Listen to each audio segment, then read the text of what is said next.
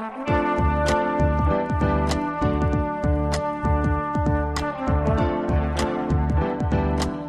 listening to the Co-Main Event Podcast. And now your hosts, Ben Folks and Chad Dundas.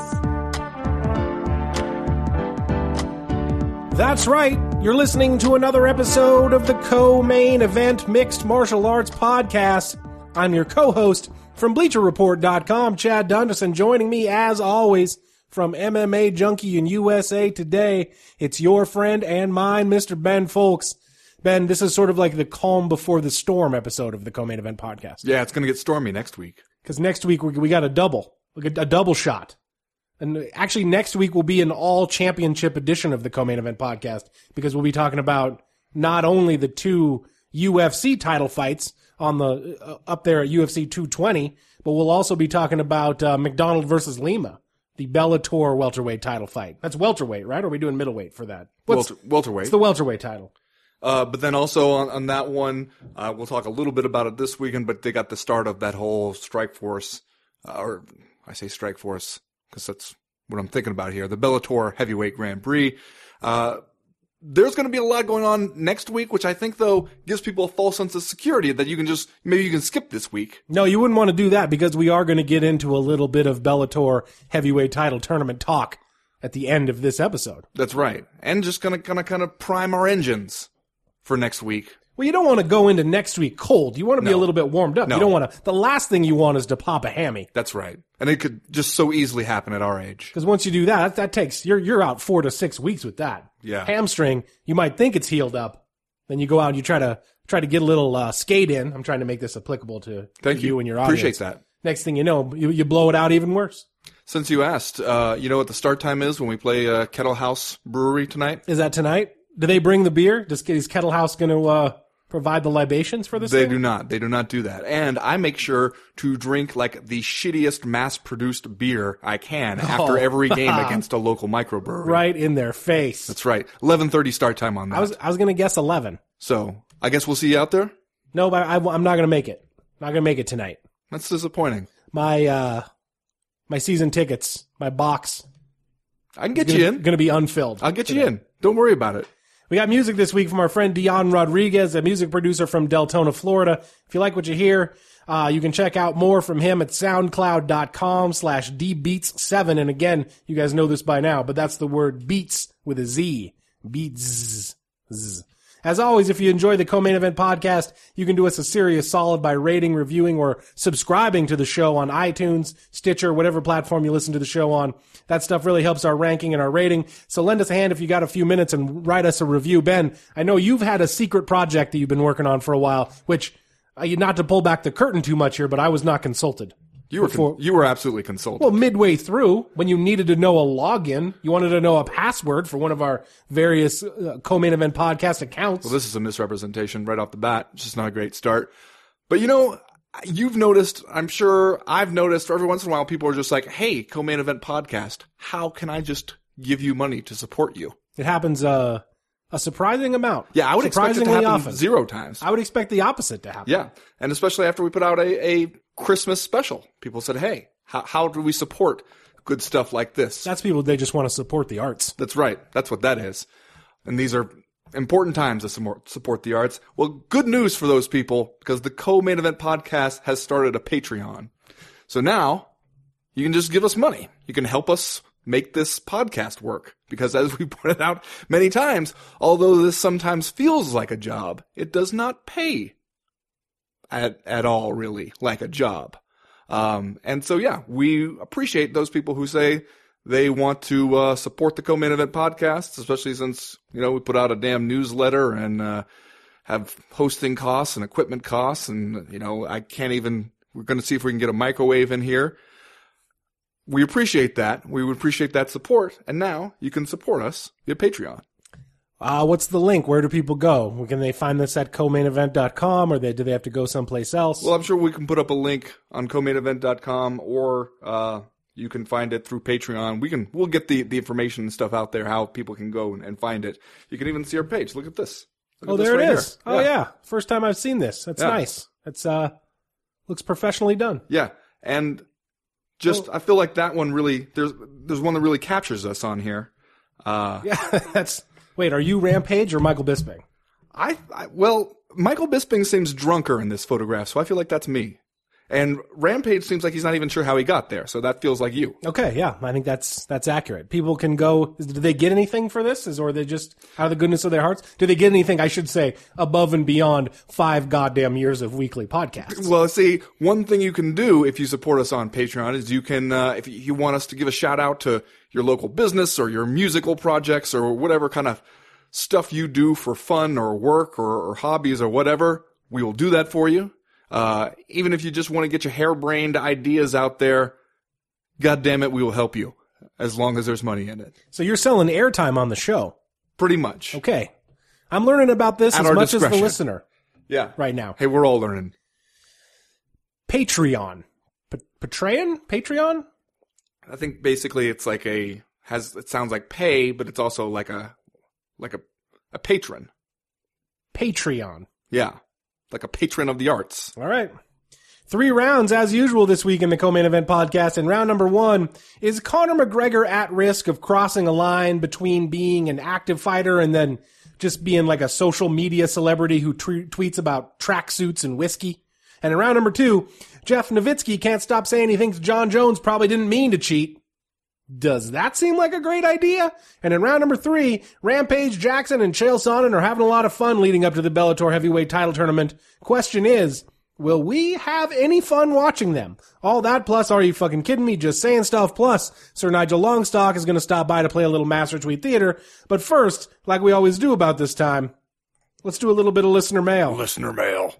First piece of listener mail this week comes to us from Rusty in Atlanta, and he writes, "Howdy, fellers," which is colloquialism. Yeah. From down there in the South. That's how they do it. He writes, "I'm looking forward to this upcoming fight on FS1. Put down your pitchforks and hear me out. It's become somewhat of a tradition over the past few years that the UFC puts an FS1 card on a Sunday night following the blank championship game," and then he says, "choose NFC, AFC, or C, you can't see me." Yeah, I don't really watch football. The cards have always had good solid names, and we even had a bantamweight championship match on it in 2016. This weekend's installment seems to be more of the same, with only a 4-fight main card headlined by Jeremy Stevens and the Korean Superboy. You've also got everyone's favorite dad bod fighting Uriah Hall and the next episode of the PVZ experiment. I have to say, boys, my fancy is tickled. What say you? Normally I am into the Sunday fight card that they do right after one of the NFL playoff games. This year, a little less into it. You know why? Why? This one happens to fall on my daughter's birthday. Oh, okay. And so personal reasons. If you want to go ahead and make your wife kind of mad, start off by explaining that you might have to duck out of the birthday party early so you can catch Jeremy Stevens versus the Korean Superboy. You could miss Not this even one, that one. Right? For family reasons? Couldn't you schedule the night off? You don't know how anything works, do you? You're just like an ignorant child over there. From the outside looking in, I would think Sunday night UFC, Jeremy Stevens versus Doo-Ho Choi. This seems like one that maybe the plebes over there at MMA Junkie could handle. And this is it's not even that I'm going to be like ducking out early on the party for that one. They'll be asleep by the time that fight goes off. What I'm looking at is basically like, oh, hey, like, enjoy your cake. Danielle Taylor and JJ Aldridge going to fight. See you later. Happy birthday. Now, why the hell would you need to watch that? Just, can you explain it to me? For employment purposes. Why? I sit there and I write recaps of them. They can't find anyone else to do that. They got to have the top guy over there. I'll tell you what. I'll give you Dan Stupp's email address. You can talk to him about this. I would just think for your daughter's birthday party. Yeah, you would think. Call your union rep, my man. But normally I do like the Sunday night thing. And I do like, hey, anytime you tell me FS1 fight card and a part of me goes, oh no, I know what that's like. But then you say 4-fight main card. I go, yay! All right, I can work on a 4-fight main card. And this one, for what kind of offering it is, there's some fun stuff on there, even if like none of it is exactly like immediately title picture relevant. Yeah, I mean, like if you think Sunday night FS1 card, I feel like you look at this thing, you might be pleasantly surprised because you do get a lot of known commodities on here. I mean, Darren Elkins versus Michael Johnson as the featured prelim before the actual event kicks off is pretty solid for this kind of thing. And then you got a main event in Jeremy Stevens versus Doo Ho Choi, which is going to be probably pretty exciting considering the two gentlemen that you got in there. Does it feel to you, Ben, like this is kind of like the UFC is basically calling a do-over on Doo Ho Choi because they tried to get him over against Cub Swanson, and they had a great fight, but he didn't win it. So now they're throwing him in there with Jeremy Stevens, another guy that he may well have a good fight against, but maybe a guy that is viewed as being slightly more beatable than Cubby Sampson. Yeah, that could be. Also, though, have you heard, like, Doo Ho Choi is out here talking about how he wants to try to get a title shot in before he has to do his mandatory military service in South Korea? Yes. I don't know that I totally follow the logic. Yeah, but, don't tell people that. If you're trying to get the UFC to give you a title shot, don't tell them that you have an impending, like, long absence coming up. Because that is, like, the opposite of what will convince them to give you a title shot. You can just act like it just came up. Like, hey, forgot to mention this. Yeah, I got the letter and I just forgot to open it. And Thought it was going to fall through. Yeah. I thought maybe we're going to all work this whole thing out, but no, mandatory military service. Yep, going to have to do that. Anywho. What exactly are we doing here with Uriah Hall versus Vitor Belfort? Is this just a matchup of styles? Are we trying to send Vitor Belfort out on a win? Like, in terms of like trying to close out the long and strange career of Vitor Belfort, it feels to me like we have officially entered a period where I'm like, I just don't even understand what's happening now. Have we not given up on the idea that it's going to end that easily for Vitor Belfort? I thought there was some hope of that where he was just kind of talking about, like, here's how he wanted maybe to finish out his career. But then it seemed like he kind of quickly abandoned that idea. It doesn't, come on, he's going to fight until he's absolutely dragged away from this sport. Doesn't that seem obvious by now? Well, you get that decision win against Nate Marquardt back there in June. All of a sudden, Nate Marquardt, who himself just retired. Yeah, you're high in the sky again. You're walking on clouds after that one. Maybe the fight against Uriah Hall is meant to be like, hey, the time of us matching you up against other old guys could be at an end here. You might, if you're going to hang around now, you might have to party just like everybody else, and you might not like it so much. Maybe that's the signal here. Overall, I'm going to agree with Rusty from Atlanta. I think you got a good card here. I think that having it on Sunday night will be a nice little change. At least give you a free Saturday if you're not otherwise spoken for with your various NFL conference championship games. So why can't you have your daughter's birthday party on Saturday? Her actual birthday is on Sunday. Okay, I feel like I'm throwing out a lot of good ideas here, and they're mostly just falling on deaf ears. Listen, man, I don't know what you want me to tell you. I'm not making a whole lot of decisions in either regard here. I'm just kind of going along. I'm showing up where people tell me they need to show up. Or not showing up, as the case may be. Next question this week comes to us from Doug Smythe. Smith with a Y. Smythe. Okay. But you might want to Google that guy. Yeah, that sounds kind of European soccer-ish. He writes, guys, I suspect this weekend's fight between Kamaru Usman and Emil Meek might steal the show. Also, did you know Emil Meek's middle name is Weber or Weber? True story. So, Doug Smythe clearly listening to the show and understanding the Co-Main Event podcast's great and true love for the middle name of fighters. I think you got a real slugfest on your hands here, don't you, Ben? You got Kamaru Usman, who's been complaining for a while about not being able to get the promotional love that he feels like he deserves, not able to get the top shelf recognizable opponents that he feels like he deserves. Now is going to get Emil Meek and the curtain jerker at this fight night event. Emil Meek's Wikipedia picture, by the way. Yeah. Some good stuff going on there. Looking like he just stepped out of a photo shoot. Whoa, yeah. For Norway's Next Top Model.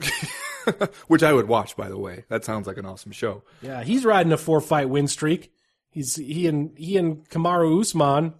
Kamaru Usman's the guy who just almost won knockout of the year when he rolled over Sergio Moraes, right? Yeah. Back in September. He's won 10 fights in a row, so we're going to putting it all on the line. Someone's always got to go.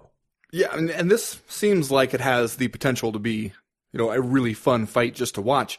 I also wonder, with a fight like this, when you have a couple like of those pay-per-views coming up where it seems like, you might be missing the kind of mid-range fight, like where you have a couple good like main events or co-main event, and then it seems like you don't have a whole lot in the undercard.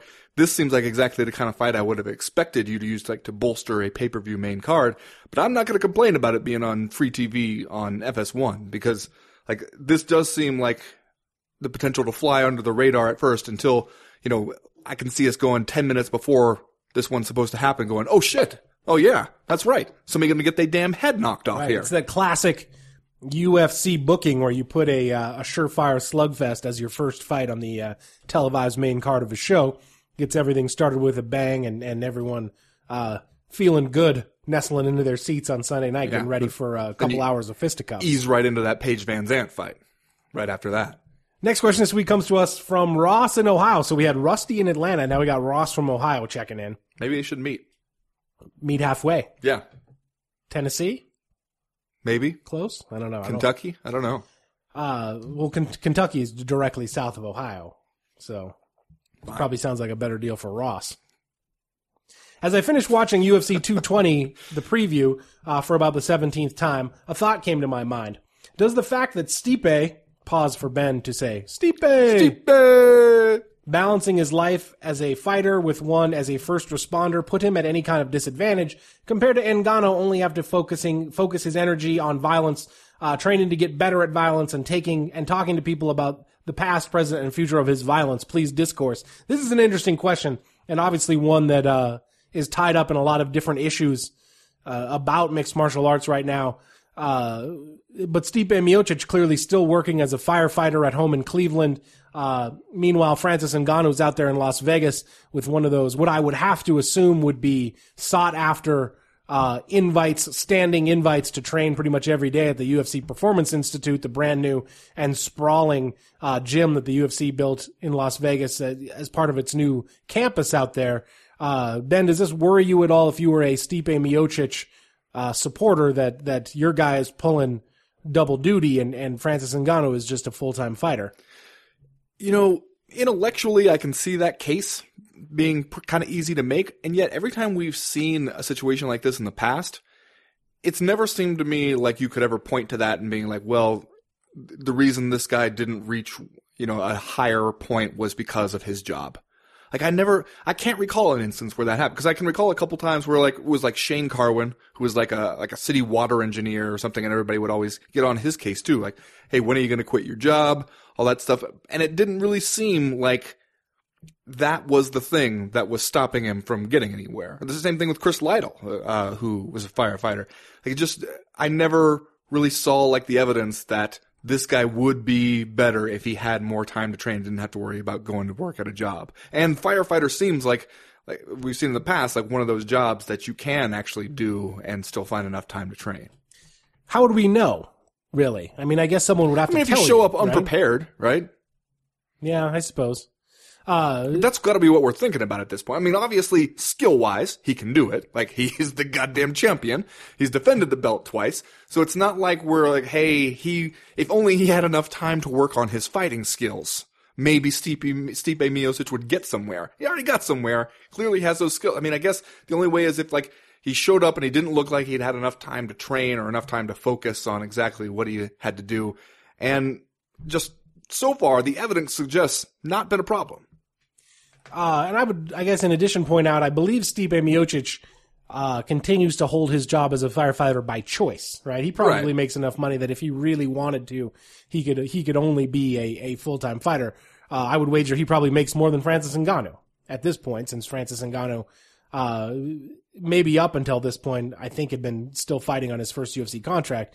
But yeah, Stipe Miocic that seems to be his passion. It seems to be a calling for him to continue to work as a firefighter. I think that he is doing that by choice. Yeah. But yeah, I think with going up against Francis Ngannou, I could see that you'd be a lot of X factors you'd want to take into account just to make sure that you don't get knocked into the land of wind and ghosts. But I don't know if that would be the thing where I would think to myself, you know what? If only I didn't have this job, I could sit around dwelling more on all the things Francis Ngannou can do to a person.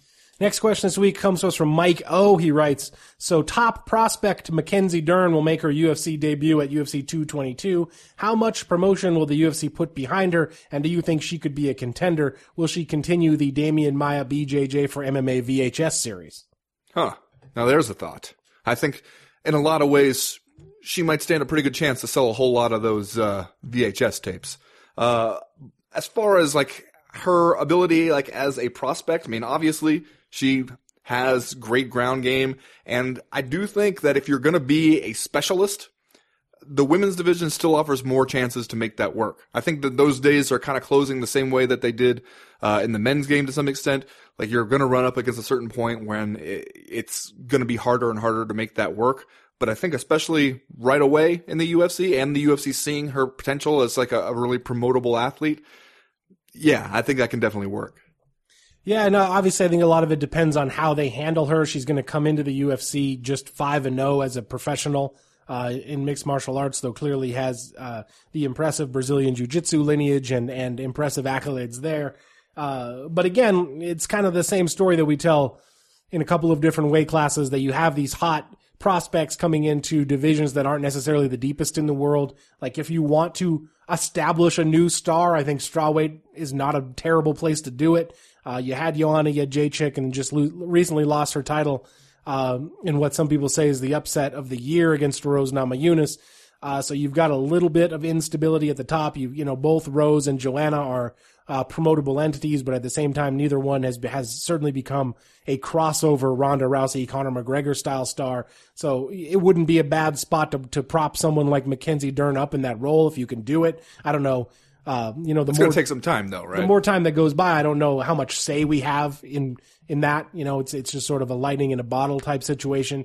And so with Mackenzie Dern, you have this interesting situation of a fighter who looks very promotable, but is going to come into the UFC as a fairly green athlete. So you're going to have to balance this, your desire to have her be this big star with her own journey as an athlete. You can't, rush her to the top. I feel like you will run into the problem that the UFC has run into with some of its other young stars, trying to give them too much too fast, and they turn out to just not quite be ready for that. So an interesting balancing act, I think, will be at foot for the UFC and Mackenzie Dern during 2018 and the year after as well. Yeah, also you're just going to have to see some quick development there as far as like a lot of her other skills, because it's one thing to be able to go out there and submit people over and over again at LFA fights, but the division in the UFC is not so deep that you can hang around and develop near the bottom of it for too long. If you're winning fights, you're pretty quickly going to find yourself in a position against some really like seasoned, well-rounded athletes, and then you better be ready for it. That's going to do it for listener mail this week. If you have a question, a comment, a concern that you want to air to the podcast in future weeks, you know how to do it. You go to the website, comainevent.com, and click the link in the top right-hand corner of the screen that says email the podcast. That'll get you in touch with us. While you're there, you can sign up for the Breakfast of Champions newsletter. That comes out every Friday morning to catch you up on the news and notes that we miss on all the days that we're not recording the podcast. Stuff always happens. News always breaks. The newsletter itself is short. It's informative. We would love to tell you it's funny. If you don't like it, it's really easy to unsubscribe. I suppose at this point, Ben, the people could sign up for the Patreon while they're there? They can go to patreon.com/co-main-event. There we are. Wow, that seems easy to find. We'll put a link up also at comainevent.com. No excuse, I guess, for not being able to find the link to give us free money. The only excuse perhaps being you just don't want to give us any. But why would you feel that way? See, I don't know. They will have some explaining to do. It's baffling. As for right now, though, we're going to go ahead and get started with round number 1.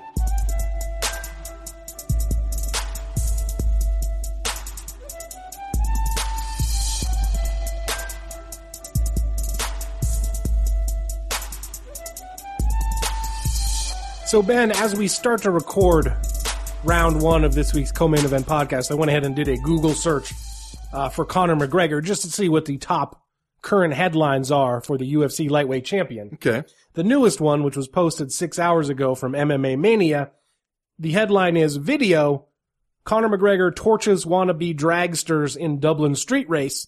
And the video is some guys happy to see Conor McGregor out in traffic over there in Ireland, kind of harassing him from vehicle to vehicle at a red light. And then Conor McGregor gives them a thumbs up and just tears off in his sports car that he's driving. In kind of a, this is awesome, glad to talk to you guys. I'm going to go ahead and carry on about my business now, sort of a way. Like you do, yeah. But when you think about this being the latest headline about Conor McGregor, coming after a couple of days after headlines about Conor McGregor squabbling on social media with Showtime executive Steven Espinoza, who obviously he clashed with in the lead up to his boxing match with Floyd Mayweather, it opens a couple of lines of inquiry about what in God's name is going on with Conor McGregor right now.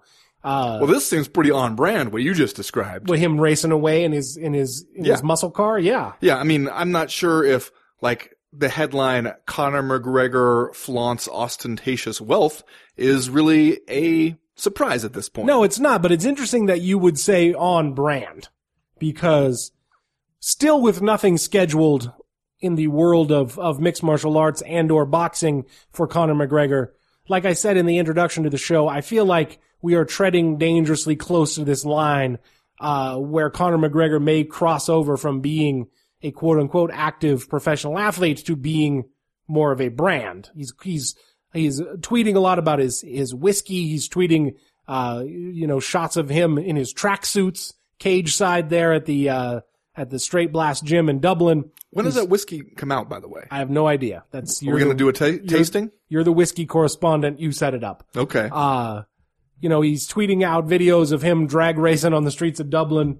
It just seems like Conor McGregor, while admittedly very good at keeping his name in the headlines, is also not so much about doing his work right now. Okay, well, I give him a pass to a certain extent on that, because at least if it's true, as it seems to be, that your goal is getting a more favorable financial split from the UFC when you get in there to fight again because you're a bigger star now than you were the last time you signed a contract with them, then fine. I understand that. I mean, obviously that can't go on forever before something has to happen.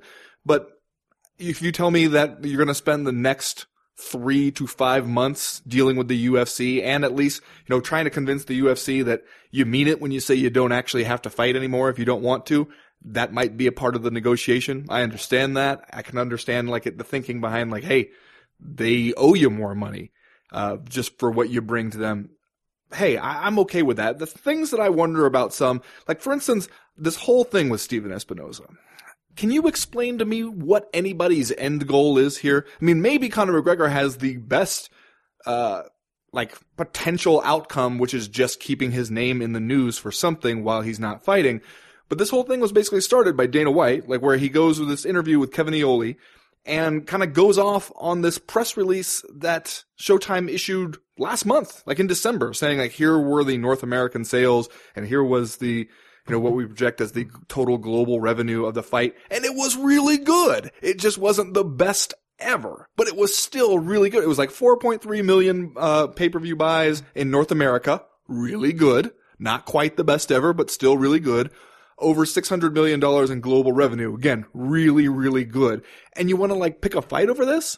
I don't understand. Especially then when Steven Espinoza can come back at you, as he did on a Sirius XM interview and say, yeah, we don't get to just make the numbers up because we're a publicly traded company and we have to actually make sure that we're telling the truth when we issue stuff like this. That means lawyers have looked at it before we ever post a release like this. We're not just saying stuff because we can't just say stuff. Right. That's where I think the seasoned observer, especially one who is familiar with Dana White's personal habits, would look at those two sides and conclude Steven Espinoza probably more accurate on this one. But either way, what's the benefit of you picking this fight right now? Well, I don't know that there is a huge benefit to it, but you make the obvious and necessary point here that as a publicly traded company, Showtime has a legal obligation to disclose its actual numbers, its actual earnings, and its actual pay-per-view buys. Dana White and the UFC as a privately held company under no such obligation. And then you get yourselves into what is just a classically Dana White spat, right? Where I'm just going to read his quote from Kevin Iole where he says, when we did the Mayweather fight, I watched and took it all in. I just think all these guys, the guys who are promoting boxing today, are bad at it, White said. I don't think they do a good job, and I think I could do better. It sounds arrogant, but it's the truth. I think I could do a better job than these guys do. You know, think about this, and I don't give a shit about Showtime's fucking full of shit press release that they put out. It's the biggest fight ever in combat sports history. The thing did over 6.7 million buys, and if the service didn't drop, we would have got closer to 7 million. It was the biggest event ever. It was the biggest boxing event ever without a boxer. It was only one boxer involved in the fight. So when you think about it, Dana White is mostly mad that Showtime contradicted his claims of how many pay-per-views this thing sold, with what they are legally obligated to put out, and that being the truth. And even if you read this quote, it is again a classically Dana White thing where like he doesn't have any facts or numbers to back up his point. It's just kind of all based on his feelings and his, especially the part where you get into if the service didn't drop. Yeah, whose service, by the way? We would have got closer to 7 million. Whose service dropped? Yeah. So this seems like a kind of situation where I don't know that there's a winner in the whole thing, and it just, well, for Conor McGregor, it is yet another, as I said before, opportunity for him to just sort of keep his name in the headlines. But as the UFC is concerned, it just seems like another situation where the guy in charge can't really help himself. Who does it sound like right there? If you were to think just another like public figure who we gets all know talked who it about sounds a like. lot. Ben, we know who it sounds like. The guy saying like, oh, these people who do this professionally, I think I could do a better job. And then the guy just kind of repeating it was the biggest ever period, regardless of whether he can actually prove that. Does it sound like anybody? We all know. We all know what you're getting at here. Yeah. Well, you know, and let's just say obliquely, it seems like no coincidence that those two guys are bros, right? Increasingly cut from the same cloth. Seems more and more obvious why those guys are bros. And I guess I would understand it if you were saying we think Showtime is lying about the numbers and we want some kind of like audit to make sure that we got every penny or whatever that you're owed. But it doesn't seem like that's what he's saying. It seems like he's just wanting like to win like a kind of a public relations battle. And which are you thinking that Showtime is purposely downplaying how many pay-per-views they sold just to hurt the UFC, or because they don't want to give a UFC fighter his due credit, so they want to knock it back down a rung? It just seems like such a ridiculous argument to have, and for no good reason. But also that quote about him saying I think I could do the boxing stuff better. I mean, I wonder if that's the key to unlocking this whole riddle here, to understand why he would do this now. Is it just because he is really serious about wanting to get into the boxing business and then seeing them as a competitor and wanting to use this as an example, here's them not doing a good job and how I would do it better. Not doing a good job by telling the truth. Right. Well, before we close out this round, how long do you think Conor McGregor can go on having his executive time before you become worried that we have a problem here? I'm just going to guess that right now we are looking at summer as the earliest potential point that Conor McGregor could get back in the octagon, which frankly to me seems like an awful damn long time from now. Maybe this year we'll just jet by and we'll have, Conor McGregor versus Nate Diaz 3 or Conor McGregor versus Tony Ferguson, Khabib Nurmagomedov winner before we know it. But at the same time, how long can we keep just drag racing fans in the streets of Dublin before we're like, Conor, dude, you gotta either do something or not. I say if he fights in 2018, he's fine. At any point. Even if it's the end of the year, New Year's Eve extravaganza. Yes. But I will say this, though.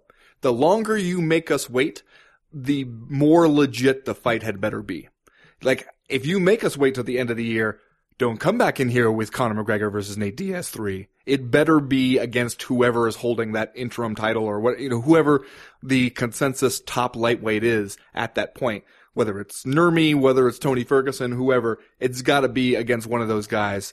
Because the longer you make us wait, the more our patience kind of runs out for just hey, I'm jumping in there to just make money and fight whoever. Conor McGregor, no UFC appearances since November 2016, UFC 205. So it's already been 14 months, another 11 months till the end of the year. So that would be an awful damn long time to wait. Let's do Are You Fucking Kidding Me? And then we'll move on to round number 2. Ben, I will do my Are You Fucking Kidding Me because it is Dana White related. We just talked about him a fair bit in this round. Again, like I said before, not to pull back the curtain too much here for people, but before we started recording this, I was looking around online for what I would use for my Are You Fucking Kidding Me? I didn't have a clear-cut winner, and then I saw in my Twitter feed the headline, Dana White addresses UFC's critics, provides outlook for 2018, and I thought, here we go. Yeah. So Brett Okamoto, ESPN MMA writer, obviously, has this interview with Dana White. I just want to read one quote here about how the UFC's business was in 2017 and how whether or not new owners, WME, IMG, Endeavor, are happy with what's going on. What Dana White says, I think the 2016 sale has everything to do with it. Everybody's looking at that $4 billion sale and asking, did they deliver? Now here's the part where we go full Dana White.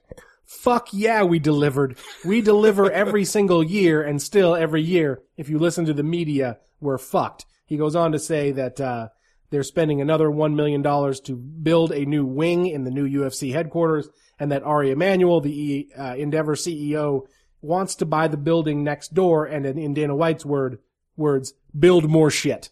Yeah. Build more shit. That's the key. So I guess my Are You Fucking Kidding Me is delivered according to whom? Like, who are we asking about whether or not the UFC delivered? Are we asking the guy who owns it and is making a bunch of money? Or are we asking the consumer whether or not the UFC delivered during 2017? Ooh, I can answer that. What is it? Pick me. Yeah, I pick you. You're the only other person here. The money guys. Okay, we're asking them? Yeah. Are you fucking kidding me? Fucking kidding me? Chad, my Are You Fucking Kidding Me this week? You know, the talk is already going to heat up a little bit for the Francis Ngannou-Stipe Miocic fight. Stipe, not a big talker, as we know, as we saw at that press conference a little bit. That's just not his game. Ngannou, however, he's starting to feel it a little bit. A quote now, this is from a story on MMA Junkie right now, where in an interview, he is asked about, hey, obviously Stipe is the champion for a reason. He replies, you say he's the champion for a reason. Yes, he's the champion for a reason. He's the champion because the real champ wasn't there. Now the real champ is on the way, and Miocic is not going to be the champion as long. Are you fucking kidding me? I don't know, man. Either this is the hubris before the fall, or Francis Ngannou is just coming out here like there's just a fucking heavyweight superhero ready to bring the trash talk and the knockouts. Kind of feeling it all, bringing it all into a full, well-rounded package right now. Are you fucking kidding me? I'm getting goosebumps over this fight, Chad. All right, that's going to do it for round number 2. Round number 1. We will be right back with round number 2.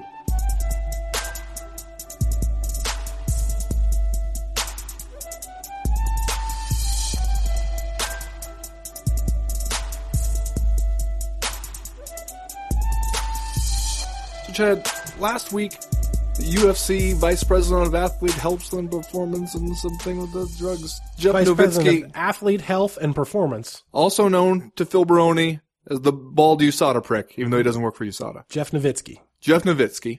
He goes on Joe Rogan's podcast and talks about the John Jones situation. And to hear Jeff Nowitzki tell it, things are probably going to be fine here. It sounds like Jeff Nowitzki is very convinced that John Jones did not knowingly cheat here. Right. He said this exact same thing before, but I've got the quote here when he was on the Joe Rogan podcast on January 3rd. He says, this is about John Jones's latest drug test failure.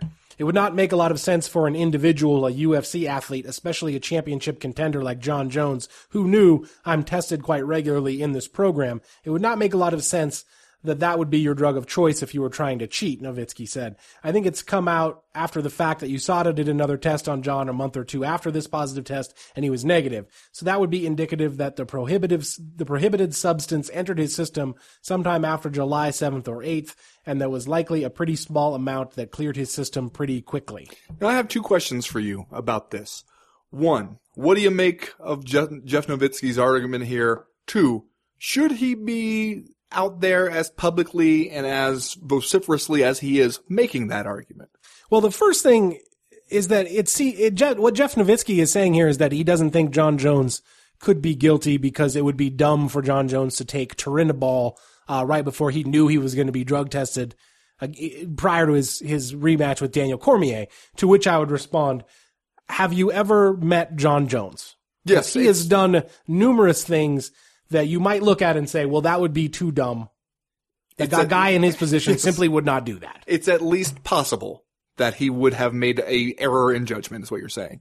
Secondly, some of the points that he brings up about the amount of turinabol in his system and that they tested him again and that he was clean, fair play to USADA for that, like all that stuff. There may be something valid there, but the overall question about whether or not the UFC, like the guy who runs the UFC drug testing program, should be coming out and editorializing a little bit on whether or not he thinks that the highest profile UFC fighter to get caught up in multiple positive drug tests during this USADA era in the UFC, whether or not he thinks that they actually did it, seems problematic to me. Well, he doesn't run the drug testing program, though, right? I mean, USADA runs it, and as he described his role here as more of like an athlete advocate, and even described his role as like the guy who deals with USADA on some of the stuff, the guy who like the fighters can come to, and he can help advise them, and then he will also, it seems from his own descriptions, kind of push back against USADA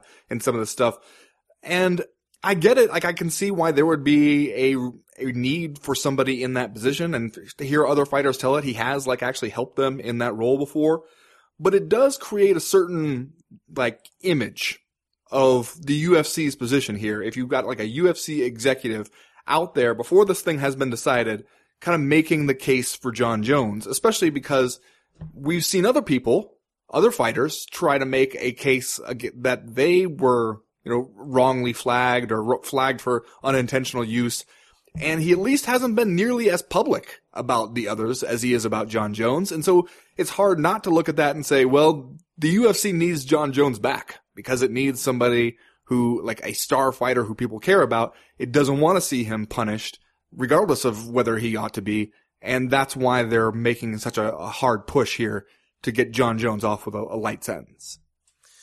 Yeah, and like Jeff Nowitzki, he doesn't run the USADA program, but he at the time he was brought into the UFC, like clearly it was because of his like drug testing expertise and his previous position.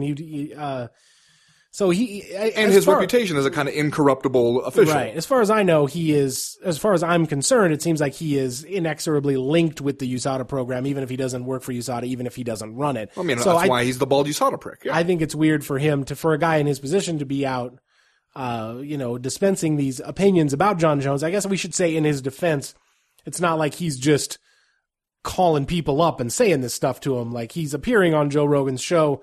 I assume Joe Rogan asks him a question about it and he answers it honestly. I think you got to give the guy a little bit of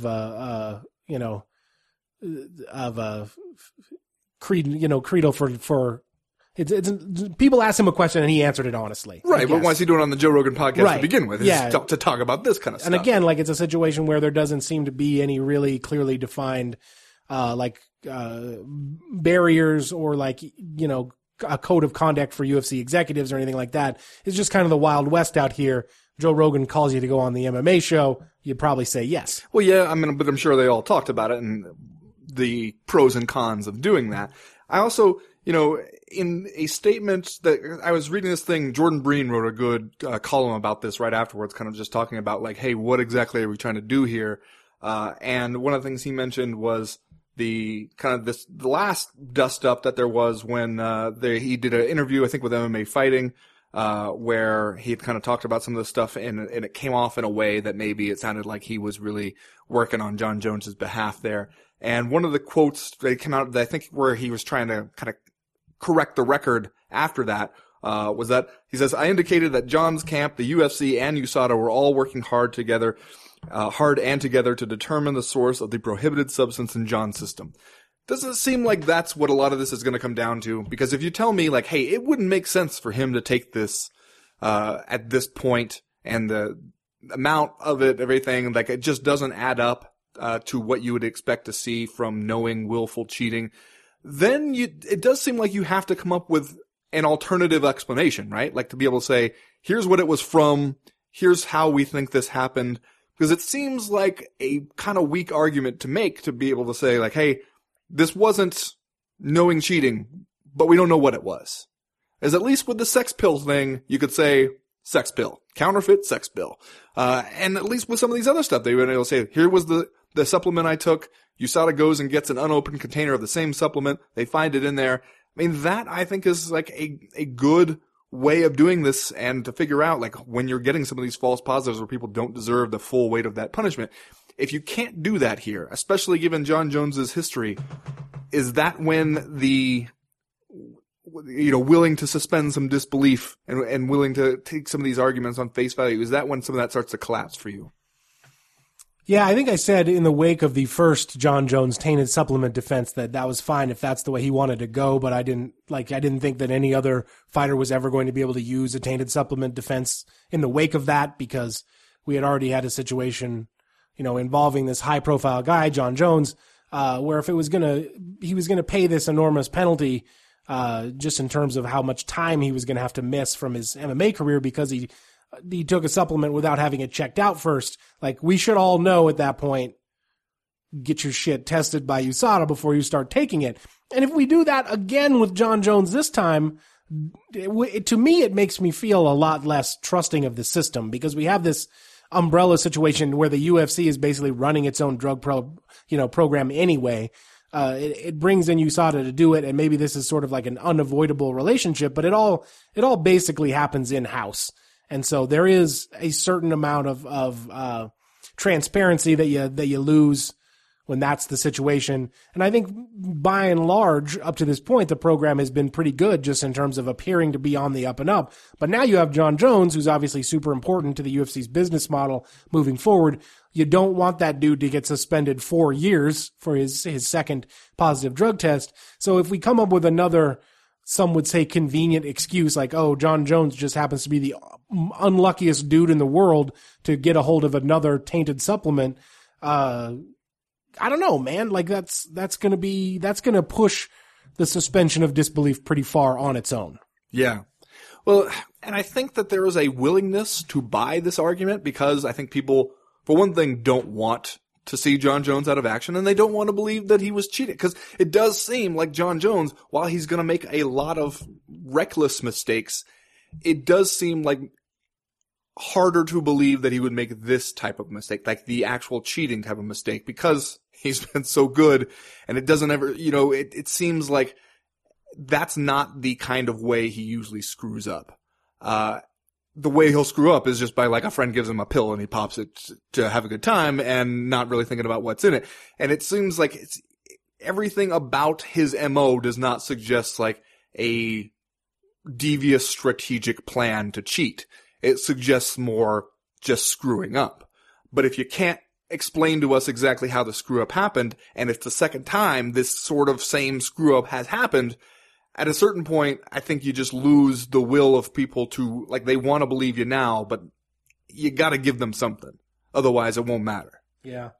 And we're going to have to figure it out pretty quickly here. We're going to find out what happens to John Jones sometime during the early part of this year, I would guess. Well, he's also going to have to deal with the California Commission. It's not just USADA in this case. The California Commission, they're pretty serious about their shit. Anyway, that's going to do it for round number 2. We will be right back with Master Tweet Theater. Sir Nigel Longstock is here. It's been a while since we played that game. We're excited to have him in, so that starts right now.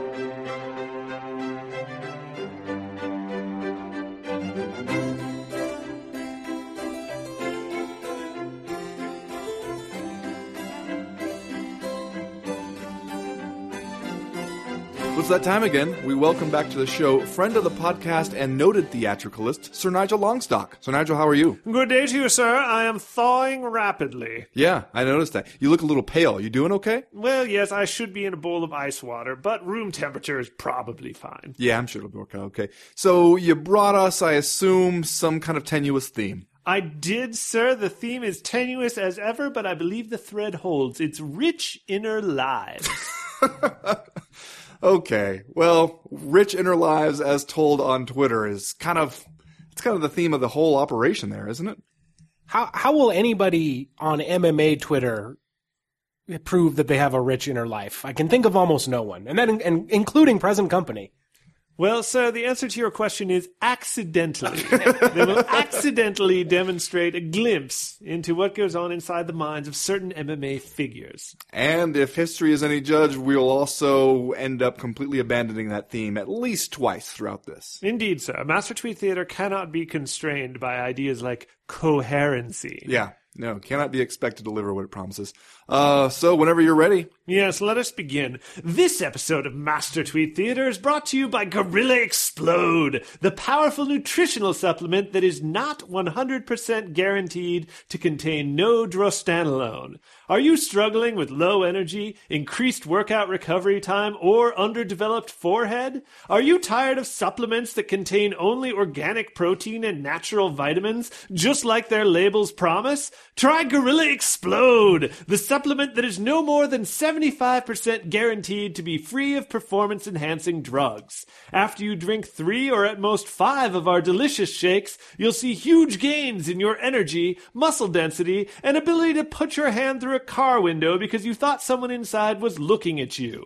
The secret is pure acai or whey protein or whatever, plus untested impurities from our processing plant in Oaxaca, Mexico that may or may not have accidentally gotten in there somehow. Gorilla Explode! As far as you know, it's egg whites or something.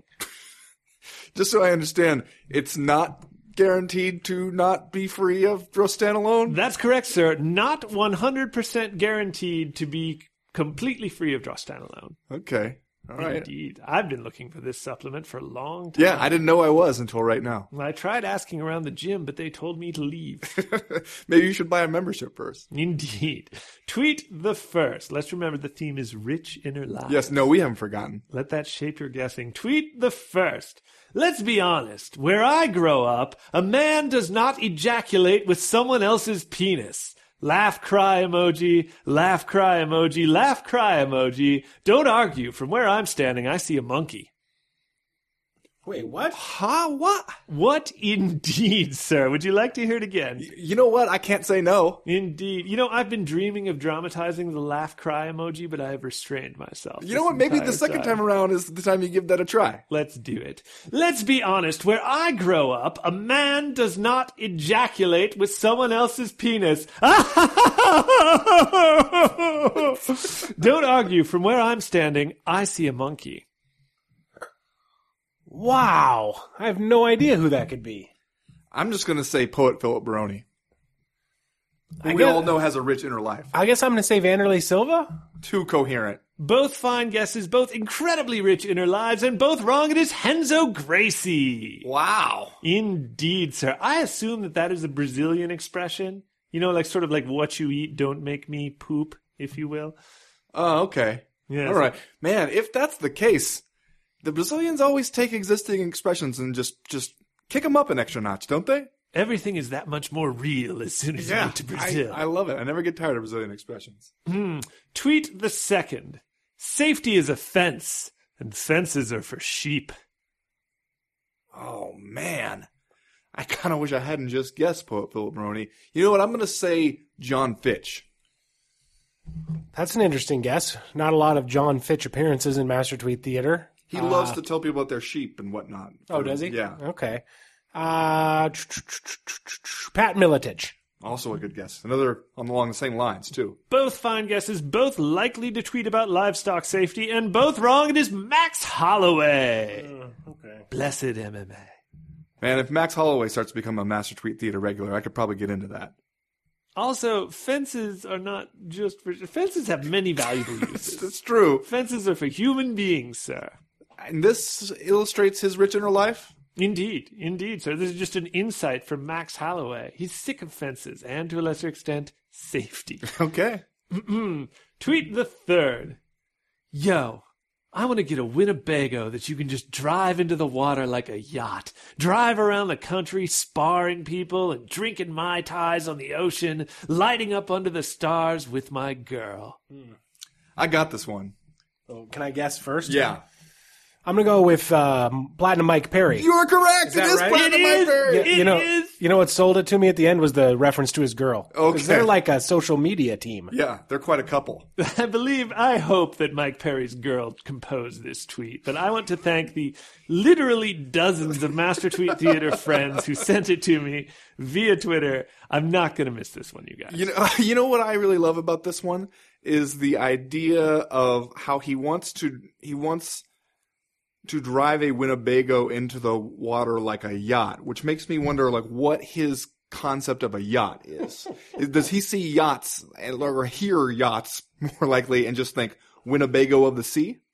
Maybe he just correctly thinks he's not licensed to drive a yacht, but a Winnebago is probably cool. Also, you could probably just get the Winnebago and drive around sparring people. Yeah, but you couldn't drive it into the water. I mean, that is true. Probably also for the best. I'm sick of getting out of my car and walking all the way to my boat before I set sail. I just want to crash my car directly into the sea.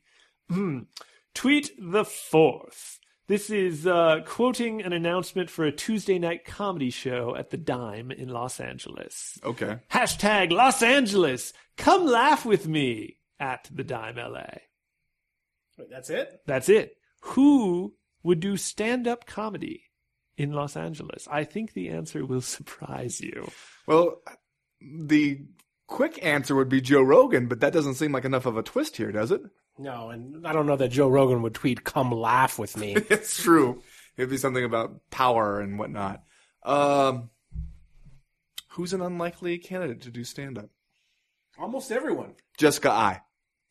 No, that actually is super unlikely. Let's see here. Los Angeles, California. I'm going to go with Brian Ortega. Okay. Laugh City Brian Ortega. Both fine guesses, both incredibly unlikely to perform stand-up comedy, but both wrong. It is Tyron Woodley. Okay. That's very unlikely. Did we get a follow-up? Did people go laugh with him? It's Tuesday night, so I believe it's tomorrow night. This tweet is from today. So we could still get some people out there to give us a report. Yeah, there's still time to pay your 2-drink minimum and see the comedy stylings of Tyron Woodley. Is he actually doing stand-up, or is he just like going and wants us to also go and share some laughs? I thought that is a good question. The ad I saw had him on the bill. Wow. Tyron Woodley, yeah. We must have some listeners in the greater Los Angeles area who can go and check this out. Go laugh with him, people, and then tell us all about it. I assume that Tyron Woodley will move into ethnic humor within the first 2 minutes. Oh, you do think maybe it's like how a contrast, perhaps, of how white people drive? Do you think maybe that's where we're going? I have noticed some differences. I'm saying it's all political. It's all political stuff. Interesting. Tweet the 5th. This is replying to a tweet promoting a YouTube video from bjpenn.com. It's Wednesday, and you're showing up with my dick and a gift card. Did you say... okay. Are you saying dick and a gift card? Dick and a gift card. Okay, not dick in a gift card. No, that was an elocution problem. I apologize. Is this related to the Henzo Gracie tweet from earlier, or? It is not, nor does it seem to be related to the YouTube video, which is a UFC promotional video for UFC 220. You're showing up with my dick and a gift card? Yes, and it's Wednesday. It's Wednesday, and you are showing up with my dick and a gift card. Whereas normally that's clearly Monday behavior. Indeed. Or Friday, who could say? Man. I'm going to again go Poet Philip Baroni, just because we're at the end of the line here. Yeah, I guess I could say Philip Baroni as well, although I just want to point out, it's Wednesday and you're showing up with my dick and a gift card also sounds like a Brazilian saying. Yeah, I guess I'm going to go Philip Baroni, although I kind of want to say Vanderlei Silva. It is the poet Philip Baroni. His words, however inscrutable, ring through the ages. What are we talking about? I don't know. Perhaps he intended to reply to another tweet. If you told me Phil Baroni has multiple Twitter tabs open. So that is the least of my concerns here, is that it's not relevant enough to the tweet he's replying to. How are you showing up with my dick, anyway? Good question. Perhaps you borrowed my dick and not returning it until the middle of the week, which is frankly insulting. But I got the gift card as a way to say, sorry. Sorry I had your dick so long. Yes. Here's $20 at Buffalo Wild Wings. That could be. Based on the replies to this tweet, it may be a movie reference. There were a lot of people talking about a person named Uncle Joe. Well, this should be a spin-off podcast where we try to figure out movies we haven't seen, just based on Phil Baroni tweets. half-garbled references. Well, I guess that about does it. What else you got going on, Sir Nigel? You know, it's funny you should ask, sir. I've just finished work on an exciting project about a young woman who struggles to normalize her fraught relationship with her mother, even as she produces a stage adaptation of the short stories of Raymond Carver. I see. And what's it called? It's called Lady Birdman. And what role do you play? I play her gay best friend, who is also in love with her. Of course. Well, that was Sir Nigel Longstock. He's showing up with your dick and a gift card. And that was Master Tweet Theater. Thank you, sir.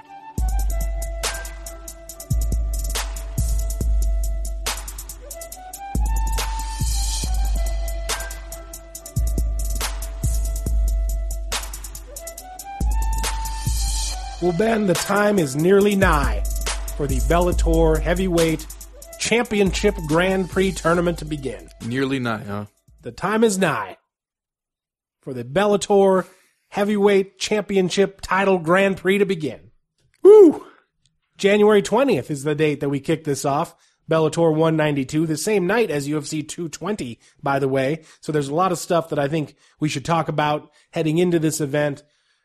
For today's purposes, let's just start off with Quinton Jackson versus Chael Sonnen, which is the opening bout of the Heavyweight Grand Prix, the only Heavyweight Grand Prix fight on this card, which, as we said, is headlined by the welterweight title fight between Douglas Lima and Rory McDonald. Have you watched any of the promotional video that Bellator is producing leading up to this thing to promote Rampage versus Chael? I have not. It's good, which I think is sort of a calling card of what Bellator is doing right now. All of their, pre-packaged, pre-recorded video stuff is all really good. And this newest one is basically Chael and Rampage in Los Angeles for a media tour, like a one-day mini media tour, where they are together a lot, doing radio stuff, etc., etc. As you might expect, there's not a huge rivalry here. Rampage and Chael seem to be going about this like a couple of elder statesmen who are, just going to get out there and have a professional prize fight, sort of free of any current animosity. But they're having some fun. They're doing stuff. Rampage has offered to pay Chael Sonnen $10,000 for every takedown that he lands, which, if you want to talk about the feasibility of getting that money, I think that's a valid conversation to have. But they're at least trying to do, some stuff to promote this fight. My favorite part in the promotional video is that on separate occasions, both Quinton and Chael talk about how hard they're training, but also that since they're fighting at heavyweight, that they don't have to do much of a weight cut, obviously. And then Rampage eats a buttery roll at his dinner, and Chael tears into some In-N-Out burger while they're on camera. So very nice. This seems to be like the perfect setup for both these guys. Well, and also let us not lose sight of the fact that the Bellator Heavyweight Grand Prix is kicking off with former UFC middleweight title contender Chael Sonnen taking on former light heavyweight champion Rampage Jackson. Just to let you know where we're at here with this heavyweight Grand Prix. Yeah, you got at least 4 guys. Half of the competitors in the Grand Prix are pretty obviously not heavyweights in Quinton Jackson, Chael Sonnen, Muhammad Lawal, and Ryan Bader. This one, though, this is a particularly intriguing way to start the thing because there are so many questions, so many ways you're not sure exactly how that's going to go. Because for one thing, as we've seen in the past, you tell Rampage that it's a heavyweight fight, oh man, just you kind of guarantee what kind of shape he's going to show up in, and that shape will be circular. Like, it seemed, remember before the Mo Lawal fight, as if his coaches had lied to him about what the weight class was because they knew the last thing you want to do is tell Rampage that he could weigh as much as 265 pounds. They seemed to have made him believe it was a catchweight fight just so he would not go crazy at the dinner table, as he is known to do, especially later in his career. And then you got Chael Sonnen, who is going to go out there and obviously try to put Rampage on his back over and over and over again. That's kind of the clear path to victory for Chael Sonnen. It worked against Vanderlei Silva, who was, smaller and his power wasn't quite as much of a threat anymore. And even then, there were moments where it looked like, one good shot could be all it takes, and Chael Sonnen could be looking up at the lights. And so you go up against Rampage Jackson, who Obviously, he knows that's what he's about these days. Didn't even want to fight a wrestler because he just wants to go out there and throw them bungalows. But in this one, you could tell me that Chael takes Rampage down for 13.5 minutes, and then Rampage lands one punch and wins it by knockout. Any of one of those scenarios is kind of plausible. Yeah, if you were trying to get either of your fairly promotable non-heavyweights victories in this bracket, like this is the matchup to make, right? Because you could see either Quentin Jackson or Chael Sonnen emerging from this thing. And while Chael Sonnen's previous Bellator appearances have not necessarily blown our hair back, and I would not necessarily say it seemed like Chael showed up ready to go 3 hard 5-minute rounds. Like, we can reasonably be assured that he will show up in some semblance of shape, perhaps arguably better shape than we can expect Rampage Jackson to show up with. And if you told me that, like, yeah, man, if Chael Sonnen just wrestled Quentin Jackson for 15 minutes and won this thing, I would believe it. At the same time, like you said, Rampage Jackson could possibly knock out numerous dudes in this tournament. It's just a question of whether or not he'll be able to do that. One interesting thing about this matchup, Ben, is that the winner, as long as this bracket that I'm looking at holds up, as long as we don't reshuffle the cards. Entirely possible. After the first round. Just replace half the winners with alternates. The winner of this thing will be scheduled to take on the winner of Frank Mir versus Fedor Emelianenko. So, like, you could get a second round heavyweight Grand Prix matchup that is Frank Mir against Chael Sonnen. Or you could get a second round matchup that is Rampage Jackson versus Fedor. But at least that makes a little bit more sense weight-wise, right? Like, Fedor and Q-Jack could be subject to show up weighing the exact same amount. Oh, Q-Jack gonna outweigh Fedor. Frank Mir and Chael Sonnen is like a legitimate heavyweight. Remember when Frank Mir made some noise about going down to light heavyweight, and then he like tried it and was like, nope, not gonna happen. Chael Sonnen, natural middleweight against maybe like a 245-pound Frank Mir. Yeah, I mean, that's kind of a spelt Frank Mir, 245 pounds. Yeah, it gets into the powerlifting days, like when he had to contend with those monsters like Shane Carwin and Brock Lesnar. Who knows? Could be cutting weight to make 265.